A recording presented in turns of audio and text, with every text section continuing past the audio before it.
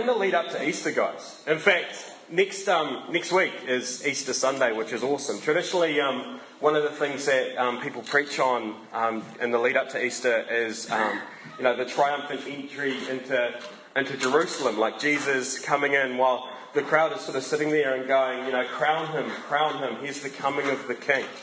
And sort of like a week later, same crowd is going, crucify him, which is always interesting. Or one of the other things that we could have preached on is the Last Supper. The last time he's hanging out with the disciples and just breaking bread with them, including the person who eventually betrays him, which I think is a pretty amazing picture. Like Shannon last week talked about the fact that Jesus eats with everyone. Now, the thing that gets me about the Last Supper, there's some incredible stuff goes on, but Jesus actually ate with Judas before Judas betrayed him. And it freaks me out, and it trips me out, and it's really interesting. We could have preached on Jesus in the Garden of Gethsemane, where Jesus is, and the figurative language sort of talks about, Jesus is literally sweating. The figurative language is Jesus is sweating like he's sweating drops of blood.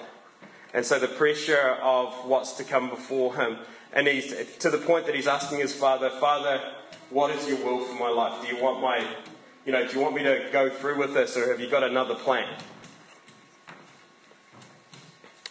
We could talk about Peter denying Jesus after the Last Supper. So Peter saying, I'll never turn away from you, and Jesus says, before sunrise, you'll deny me 3 times. And I really felt that the thing that I wanted to speak about today, and it's really interesting, is that I want to tell you a story of restoration, because for me, that's part of the story of Easter. Is that what began, as soon as we got to the point where we mucked up, and the rest of the Bible is a story of God reconciling and redeeming mankind to himself. That's it. So what started, and so the start of that story starts at Christmas, and now we're almost at Easter. But I want to tell you about a story of restoration. The interesting thing, and I only really realised it this week, was that in Mark, the last healing, the last miracle that Jesus did, like the last recorded miracle in Mark, is actually the story of blind Bartimaeus. I'd never seen that before. So basically, all of the stuff, triumphant entry, Last Supper, Jesus in the Garden of Gethsemane, Peter denying Jesus. There's a period before that where he basically hacks off every religious person that he could. It's just argument after argument. But his last actual healing in the Gospel of Mark is actually this. He heals this blind guy called Bartimaeus. And so that's what I wanted to focus on today. Because the thing is that the story of Easter is an incredible story. It's both a corporate story where all of humankind is redeemed, but it's also a personal story as well. So in and amongst all of this, he's on the way to one of the most important things that's ever happened in the history of humankind. And he takes time to heal this one dude. So this is the story. This is the story of blind Bartimaeus. It's in Mark 10.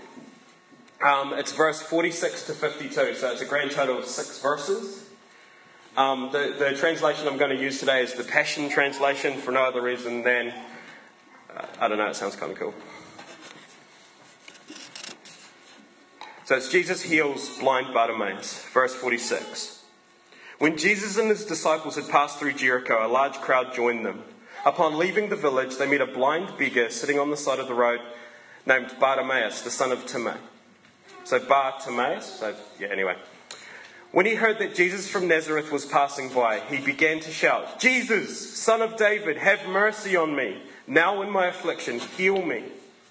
Those in the crowd were indignant and scolded him for making so much of a disturbance. But he kept shouting with all of his might, Son of David, have mercy on me now and heal me. Jesus stopped and said, call him to come to me. So they went to the blind man and said, have courage, get up, Jesus is calling for you. And some of the other translations it actually says, it's your lucky day, shut up. It's my version. So he threw off his beggar's cloak, jumped up and made his way to Jesus. Amazing. Jesus said to him, "What do you want me to do for you?" The man replied, "My master, please let me see again." Jesus responded, "Your faith heals you. Go in peace with your sight restored." All at once, there's an "and suddenly." The man's eyes opened and he could see again, and he began at once to follow Jesus, walking down the road with him.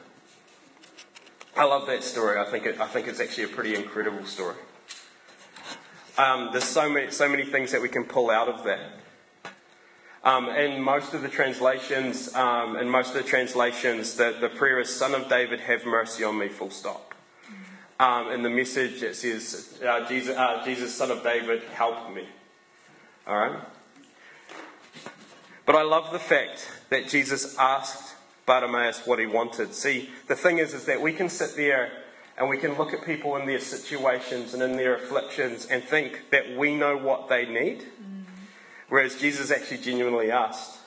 He didn't just assume. How often do we do that? We assume, "I know what you need." But he also desired Bart. I'm going to call him Bart because I get a bit tripped up on Bartimaeus every now and again. So I'm just going to call him Bart if that's okay. And apparently transformative is also another word that, which is going to be tough because I've put it in there about 5 or 10 times. But he also desired Bartimaeus to be specific about what he wanted, what he needed. What do you want from me? What an incredible question for a Saviour to ask us. What do you want from me? See, Bartimaeus could have, as a beggar, the most obvious thing for Bartimaeus to have asked for was money or food. I need to survive. I need enough for today. But the great thing was that Bartimaeus wanted to see. He saw Jesus. He saw this Saviour that was on his way. People didn't know, but he was on his way to this triumphant entry. He was on his way to the cross. And Bartimaeus could recognise in Jesus, just in his passing by, couldn't see him, but could recognise in him something that could change his life forever. See, it's really interesting. Bartimaeus had faith. And as he called out to Jesus, he was actually professing his faith. He was saying, "I know who you are, Jesus. You can help me." He didn't start with why can I not say that word? A litany of good works, like a list of, "Hey, Jesus, here's all the good deeds that I've done today, so can you help me?" He didn't barter, "Jesus, if you help me in this way, then I will do this for you." But he simply trusted that Jesus was willing and able to heal him. There's a few things that I'd love for us to just get out of this story. See, in the Bible, first and last are really important. First and last are really important. First mentions and last mentions are really important. So for the fact that Mark put this as the last miracle before Jesus went to the cross, this is important to us. Or at least it was important to Mark, and he thought it was something that we should... You with me? So the first thing I wanted you to take from this story is that Jesus restores that which was lost. See, our God is a God of restoration. See, he operates in that. Quite often the devil will operate one way and our Saviour operates another. The devil prowls around looking to steal, kill and destroy, looking to take away from our lives. But Jesus came to give us life and life abundant. He wants us to have a more than life. Bartimaeus started out the day as blind Bartimaeus. Guess what he was called by the end of the day? Well, Bartimaeus. See, the thing is his affliction, the thing that was with him, and he'd carried for however long that he'd been blind for, it defined him. It defined who he was. It's how people saw him. It's what people associated him with. See, Bartimaeus started the day out as blind Bartimaeus. But by the end of the day, he was Bartimaeus, which is incredible. In biblical times, you were identified by your afflictions. Rahab the harlot, Bob the demon-possessed, John the leper. I put a joke in just for Kim, but she's not here. Kim the old and wise, and she would have yelled at me then. See, the thing is that can be true today as well, where our afflictions define us. It's such a part of our identity that we can't see ourselves as anything other than afflicted. We see ourselves as stressed. We see ourselves as poor. We see ourselves as sick. We see ourselves as addicted. We see ourselves as broken. We become wrapped up in a label or an identity, and it defines the way that we live our lives, the way that we see ourselves, and the way that we process the world in front of us. But the thing is that in this story and in everything that follows, it actually shows that that's not actually our future. There's a different destination and a different pathway for us. There's another way that we can live. And Bartimaeus recognised this in the moment. This was the moment for him. He could either recognise that Jesus was the only way that his sight could be healed, or he could let the moment pass. One opportunity. Don't let this... Anyway, forget it as an Eminem reference. Mum's spaghetti. See, the thing is that God's grace is sufficient for us today. When Bartimaeus' healing is mentioned, it's actually the Greek word sozo. Okay, so when quite often in the Bible, when the word saved is used, when you see the word salvation, the Greek word or the Greek root word is actually sozo. And the great thing is that sozo actually means more than just saved. It means more than just healed. It's actually a really complicated word. So the Greek word sozo is best defined with multiple terms: delivered, saved, restored, healed, rescued, preserved. It sounds like pickled. Made whole. There's at least an implication there. When Bartimaeus received his sight back, that he was actually saved, healed, delivered, sight restored, all at the same time. How incredible is that? There's other examples when the friends lower their mate through the roof. Same word, saved, sozo. Okay, the faith of your friends has saved you. The faith of your friends has sozoed you. All right? It's really interesting. See, the thing is that Jesus can restore whatever in your life that the devil has tried to steal from you. The second thing is that God's not just a God of restoration. He doesn't just restore us to our former glory, restore us to as good as we once were.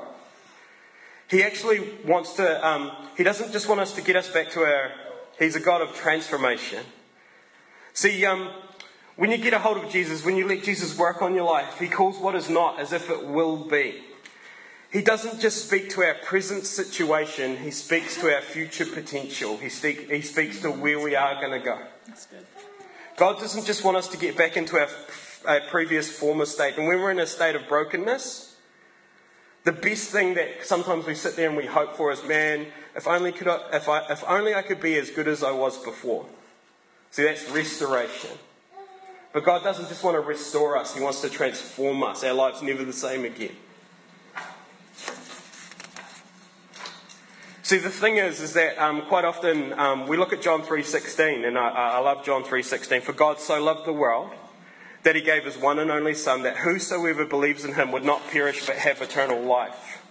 See, that would be pretty good. I would take salvation. If all Jesus did when he died on the cross was to save our immortal soul, it's a pretty good deal. That's actually really quite good.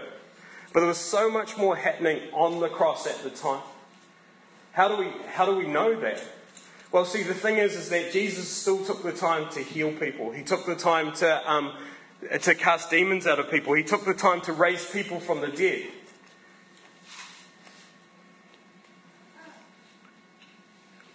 We sometimes think that God's here to condemn us.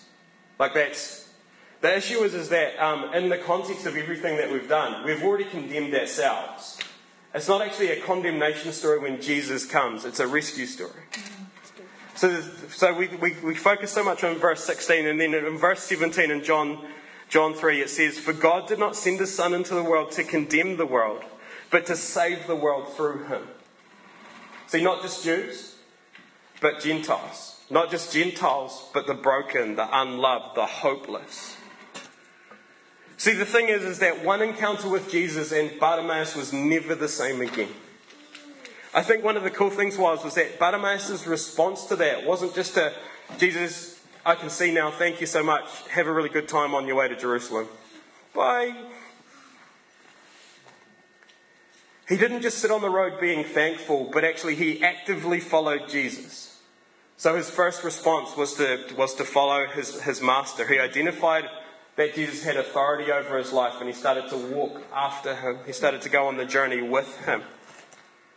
See, some of us are sometimes happy to be restored to our previous best state, rather than pressing on to all that Jesus has for us.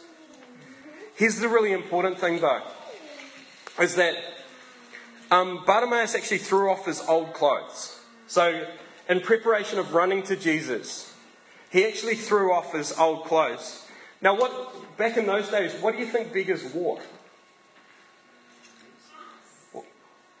Yeah, it was essentially sackcloth. But what would happen is that the officials, we needed to know who was a legitimate beggar, and who was just someone that was just trying to get money and alms from people. Okay, so back in biblical times, what would happen is that you would literally wear a beggar's cloak. It was like your sign of office, in the same way that a judge would wear a certain piece of clothing, in the same way that the temple priests would wear a certain type of clothing. Beggars literally had cloaks that they wore. So when Bartimaeus threw off his cloak, even before the point that Jesus healed him, he was declaring, because of Jesus, I'm not a beggar anymore. Because of Jesus, I'm saved out of my current situation. Because of Jesus, I have faith that my life is never going to be the same again.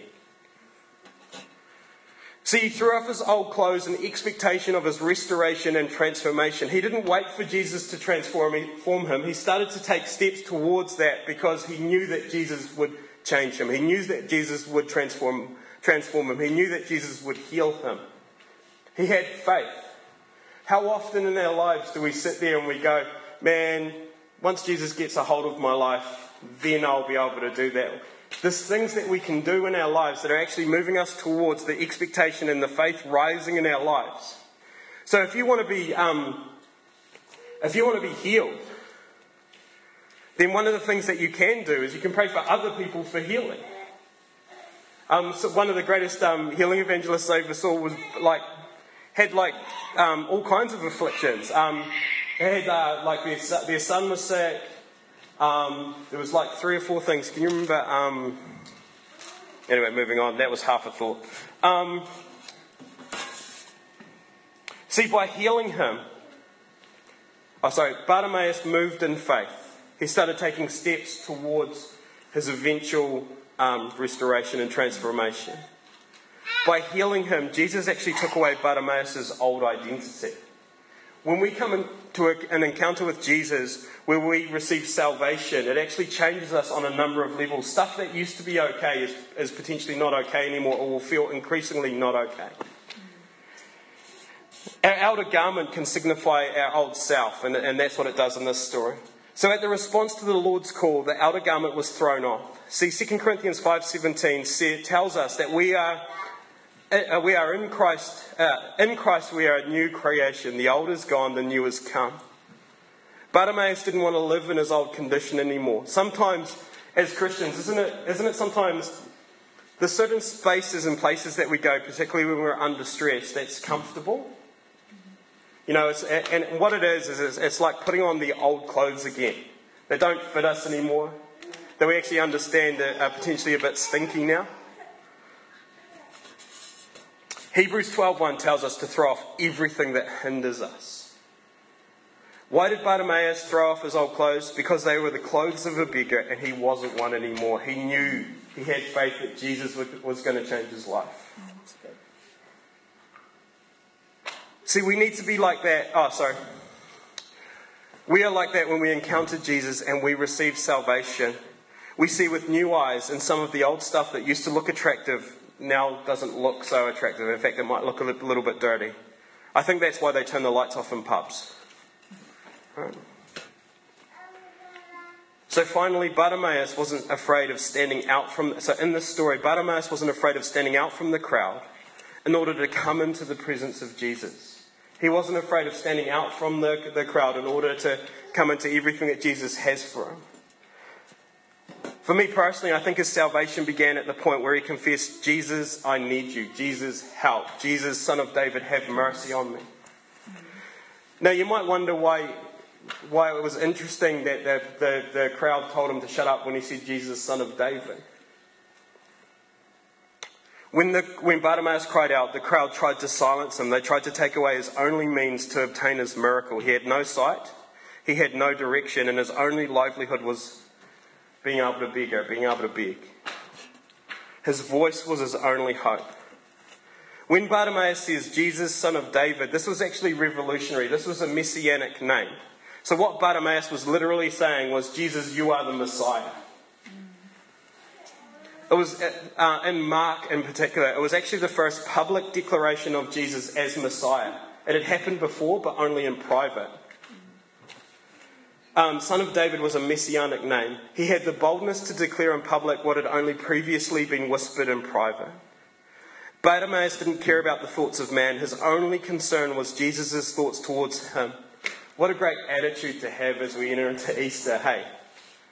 To not worry about the thoughts of man, but just worry about Jesus' thoughts towards us. The people around him changed their attitudes like the wind. Why listen to the multitude of voices, the naysayers, when the voice of Jesus himself can be heard in our lives? How good, how wonderful is it for us to hear the voice of Jesus? So if you've got critics in your life at the moment, what are you listening to those voices for? How good, how wonderful is it that we can hear the voice of Jesus? If you've got people speaking against you, if you've got people operating against you, why worry about that? How good, how wonderful is it to hear the voice of Jesus? See, the thing is, Bartimaeus' prayer, which is what it was, he literally spoke to the Son of God, like it's a prayer. His cry of desperation arrested the attention of heaven. The crucifixion was shifted by 5 minutes because Bartimaeus cried out and Jesus stopped and heard. How good, how wonderful is it that Jesus hears our voice? Jesus, the Son of God, stopped and spoke. Jesus stopped for the one. I like to think as we come into Easter that Jesus would have went to the cross for the one. If it was just one would have been enough. If it was just you would have been enough. Can you picture that for a moment? There was a great multitude of people surrounding Jesus. He was just passed through Jericho to one of his final destinations, Jerusalem. The triumphant entry in Jerusalem, the Last Supper, the Garden of Gethsemane, the trial, the torture, the cross, the tomb. And yet he stopped when he heard a heartfelt, desperate cry. Jesus, have mercy on me. If we were to say it today, Jesus, help. Jesus, help me. Jesus, help me. For pretty much everyone in this room, our salvation began at the point that we confessed that, Jesus, I've tried doing it on my own, and I don't know how, and I need you. Jesus, help me. What a powerful prayer. Here's my question then. What are you crying out for today? Will you let the crowd drown out your voice? Will you let embarrassment get in the way of your miracle, your transformation? So when it comes to the point of salvation, if we take that word sozo, saved, healed, delivered, preserved, set free. See, one of the really interesting things and one of the testimonies that I absolutely love as a first generation Christian, if your testimony is powerful, if your testimony is, Jesus preserved me, my parents were Christians, my grandparents were Christians, I've lived a great Christian life. See, that's a testimony of preservation. That gets me every time because I'm first generation. So the preserving power of Christ is actually a powerful testimony to non-Christians. I didn't get into that kind of trouble because Jesus preserved me. It's a powerful thing. Your testimony is powerful. What comes out of your mouth is powerful. So what's coming out? See, I don't know what your situation is at the moment. It might seem impossible. It might seem hopeless. Mark 10:27, so just before this, with man this is impossible, but not with God. All things are possible with God. If it's in God's will, if it's in line with the way that he operates in his character. We need to put ourselves in a position where we know that Jesus is willing and able to contend for us in our situation. Not only that, he knows where we are now, and he begins to prophesy and speak over our life to come as well. We're going to have a time of prayer. I really want you to come down if you need transformation in your life. It could be an attitude. You could be carrying something that means that you don't quite see the world the right way. It could be a situation in your life that you just need to cry out to Jesus for. It could be an affliction. You could have been or feel like you've been defined because of one thing in your life, or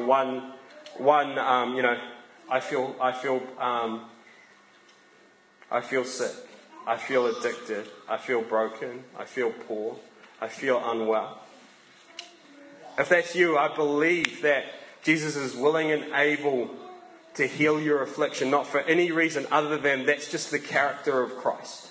That's who Jesus is in our lives. We don't need to trade. We don't need to barter. There's sometimes an exchange that takes place, and I love it. And Hillsong wrote a great song about it called "The Beautiful Exchange." But the great thing is that Jesus always trades up. That's right. Wouldn't you accept wholeness for your affliction? That's a good trade. That's right. Our God is a God of restoration, and He's a God of transformation. We're just going to have this space down here available. Two groups of people that I'd love. If that's resonated with you, if you're like crying out because of a situation or an affliction or that, we'd love to pray for you. We'd love to lift you up. It's going to be a simple prayer today because that's the whole deal. Jesus, help us. Jesus, see us in our situation. Jesus, see us in our affliction. Holy Spirit, begin to work in our lives. For some of you, I'm not sure of everyone's story in here, but for some of you, this might be the first time that you're actually going, man, I want to cry out to Jesus. I want to get to know this person, this Saviour that would stop for the one. And the first step in that journey is to actually identify Him as the Saviour. Identify Him as the person that can help you in your situation. Jesus, Son of David. Jesus, Messiah. Jesus that went to the cross. Have mercy on me. Let me pray for you guys. And then down here, we've got some great people that would love to pray for you, love to prophesy for you, love to encourage you, love to lift your hands up. Lord, I thank you so much for blind Bartimaeus. I thank you so much for that he had faith that Jesus was who he said he was and would do what he said he would do. Lord, I'm sorry for the times that we've come to you with our list of good things that we've done. We've come with our barter, our trade-off. If you do this in my life, then I will go to church forever or whatever. That's not your character. Your character is that you love us. And that you are willing and you are able to speak into our situation and help us in our moments that we need, in our moments. In fact, you're willing to help us every single day. It's your desire to journey with us. It's your desire to walk with us every single day. It's your desire that your Holy Spirit lives inside of us. And so, Lord, we love you. And we just thank you for that. And Lord, as we head towards Easter, Lord, I just pray that we continue to have you at the forefront of our minds. That you're in the big screen of our lives. That you're the focus of the way that we live our life. So that as we walk out from this place and into the world, we would be able to tell those around us and have the boldness to be able to share that you are our hope. You are our salvation. You are our healing. You are our rock. You are our refuge. That by our profession of testimony, by our faith declarations, Lord, that people would come to know you.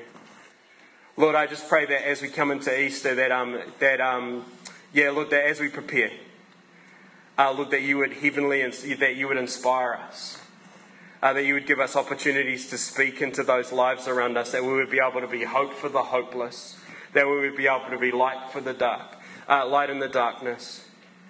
That we would be able to be rescuers, that we would be great shepherds of those around us, that you've given us a mouth to speak. Let us have the boldness of a lion, that we would use our voice for good and for God. We pray these things in Jesus' name. Amen.